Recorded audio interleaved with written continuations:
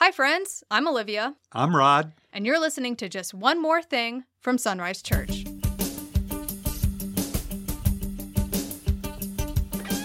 Welcome, everyone, to another episode of Just One More Thing from Sunrise Church. In today's episode, we are covering the October 1st sermon titled The Logic of Assurance. And at lunch, Cameron made the point that assurance is so simple that you used a video clip of literal rocket science to explain it. Can you talk about your video clip for a bit? Yeah, sometimes we are assured because of the space we're in. And what I mean by that, the comfort of the space we're in, the familiarity of the space. If we were born Baptists and we're raised Baptists, we're comfortable with that. We're comfortable because we're comfortable. And in that video clip from Hidden Figures, it's not the guys being comfortable with each other. It's they had to get comfortable with the numbers. And it did not matter where the source of those numbers came from. And Catherine, who is a real-life person, this is based on a true story, a black woman, ends up doing the math right there in front of them. And for her to be in the room was very unique, and it wasn't because of her skin colors, because she was a woman. This was all white men in a room talking about how they were going to get John Glenn back from being in space. And she goes up there, she works the numbers, the math, and at the end, John Glenn says, "I like your numbers." And he was basing his life on those numbers. The math had to work. And so with this message, I called it the logic of assurance because it really doesn't matter what we're comfortable with or not comfortable with. What matters is the numbers. What matters is what Christ told us that we needed to do in order to have a forever home with Him. And that was simply believe. We can try to add to that. We can try to take away from it. We can try to make it more complex than it is. But all He asks is that we simply believe Him for His gift of eternal life. That's what I was trying to get through with everything going on. It was the numbers that matter. With everything that's going on, it's the gift that matters. So that's what I was trying to communicate. And I thought it was really helpful that you used those slides explaining the syllogisms, the assurance syllogism, and then you have the obvious syllogism. And yeah, I used the obvious one because people don't question that. People from almost every brand of Christianity, they know as a matter of logical sense that good people go to heaven and bad people go to hell. And the only problem with that is it's not biblical. Good people can go to hell and bad people can go to heaven because it's not based on the obvious syllogism. And if you didn't watch the message or didn't hear the message, what I put up there was people have this idea, so Christians don't do something. So saved people or regenerated people, they don't sin or they don't, whatever your thing is, they don't do that. The next premise of that, I said, well, I do that. I sin. I miss the mark, even now.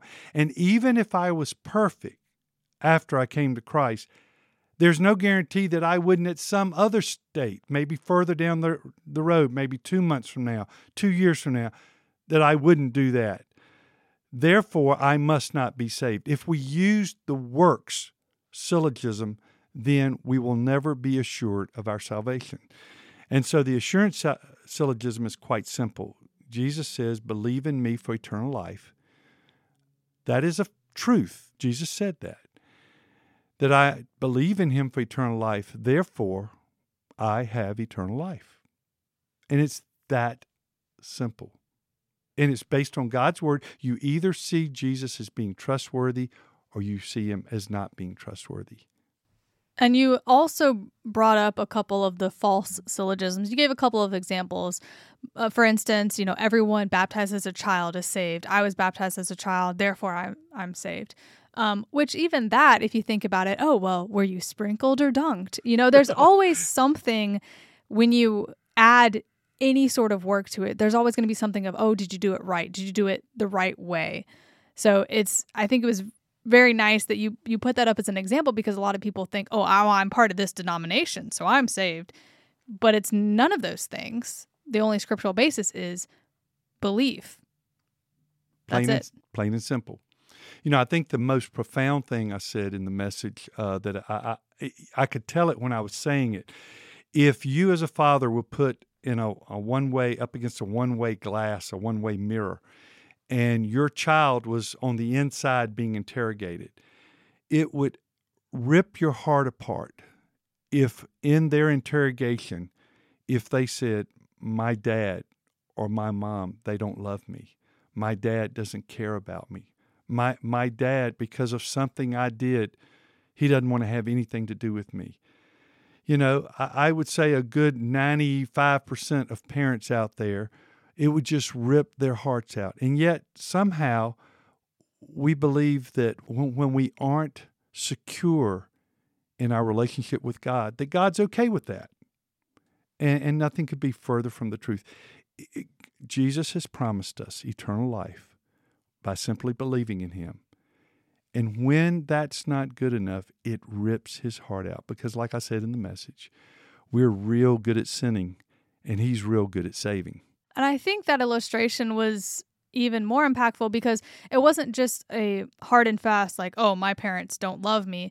It was, I don't know if my parents love me, which I think that is even more gut-wrenching, because how do they not know all the things that I've done? Exactly. How are they in doubt? How is there any confusion whatsoever? Whereas, hearing my dad doesn't love me would obviously be difficult too, but there's something that has influenced that decision. Whereas the I don't know, that's like a gray area that, how do you not know? Exactly. And so I think that was the really impactful part for me, at least. Now, you brought up an interesting point with Paul, because Paul writes in 1 Timothy, he talks about how Jesus came to save the sinners, of whom I am the worst. And I think the emphasis should be on I am the worst, not I was the worst, and then he saved me. Like, glory, hallelujah, I'm no longer the worst. He says I am the worst. And I think your point there was very strong, especially as it relates to the obvious syllogism, because it was that, the Apostle Paul, who we would all, hail as, the greatest missionary and such a great evangelist, he's saying I am the worst? Is Paul not saved? As soon as you kind of add anything like that, ooh. The idea behind that is Paul was comfortable in his sin. What I mean by that is not Paul was comfortable sinning, but he knew he was a sinner. But that was okay because he knew Jesus is a Savior.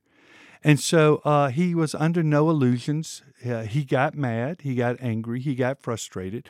Paul wasn't perfect after he met Jesus on the road to Damascus. And I think what happens is we're uncomfortable in our sin.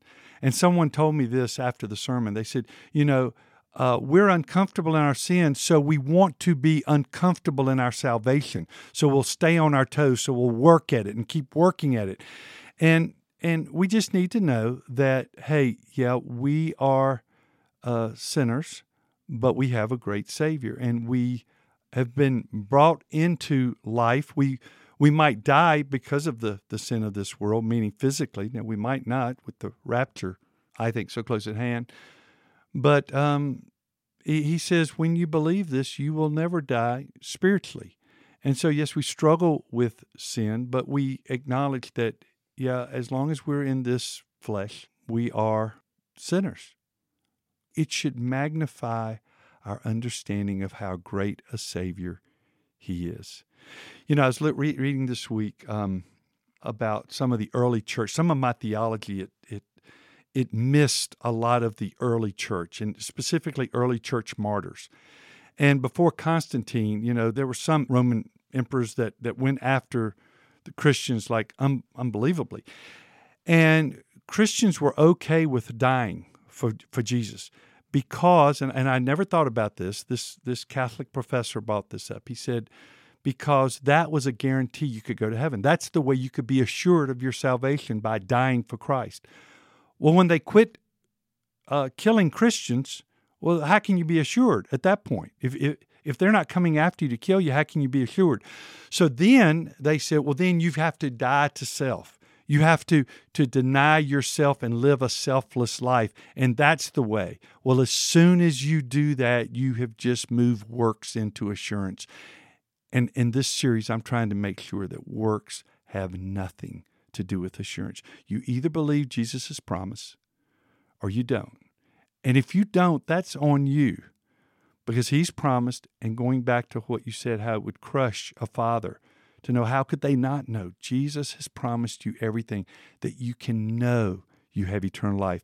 As we looked at in John 5, they have moved from death to life. They have moved. They have made that move. It's a done deal. Fait accompli. It's over. We that believe Jesus for his gift of eternal life, it's ours. So now step in it and live that. That's the wonderful gift that he offers us. Absolutely. Yeah, I think this is a great and necessary sermon series, and I hope that it's a huge encouragement to everyone. So thank you for breaking that down, and thank you all for listening to another episode of Just One More Thing from Sunrise Church.